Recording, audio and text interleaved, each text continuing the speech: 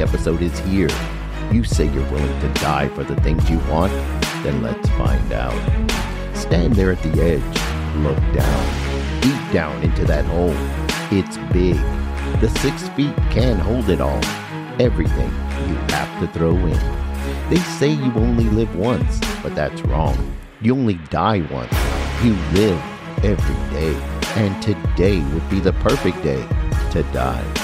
Stand there at your grave and carve this into your stone. Here I lay to rest my laziness, my apathy, and all of my other traits that hold me back. I leave them here buried. A new me has risen. From this day forward, I will choose life. Live a life that sets an example. Be that light in the dark, that North Star pointing the way, a beacon for your family and loved ones. That's the life of a winner. A winner leaves behind his fear of death.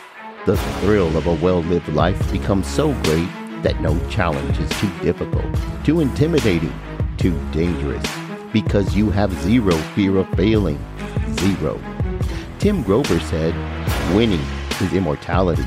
It's your legacy, the culmination of what you've accomplished, what you've built, what you contributed. It's the sum of how you touch those around you, the memories you leave with them, what you've done for others and for yourself. Most people never think about running out of time. They look ahead and see days and months and years of empty dates on the calendar, and they assume they have plenty of time to fill them.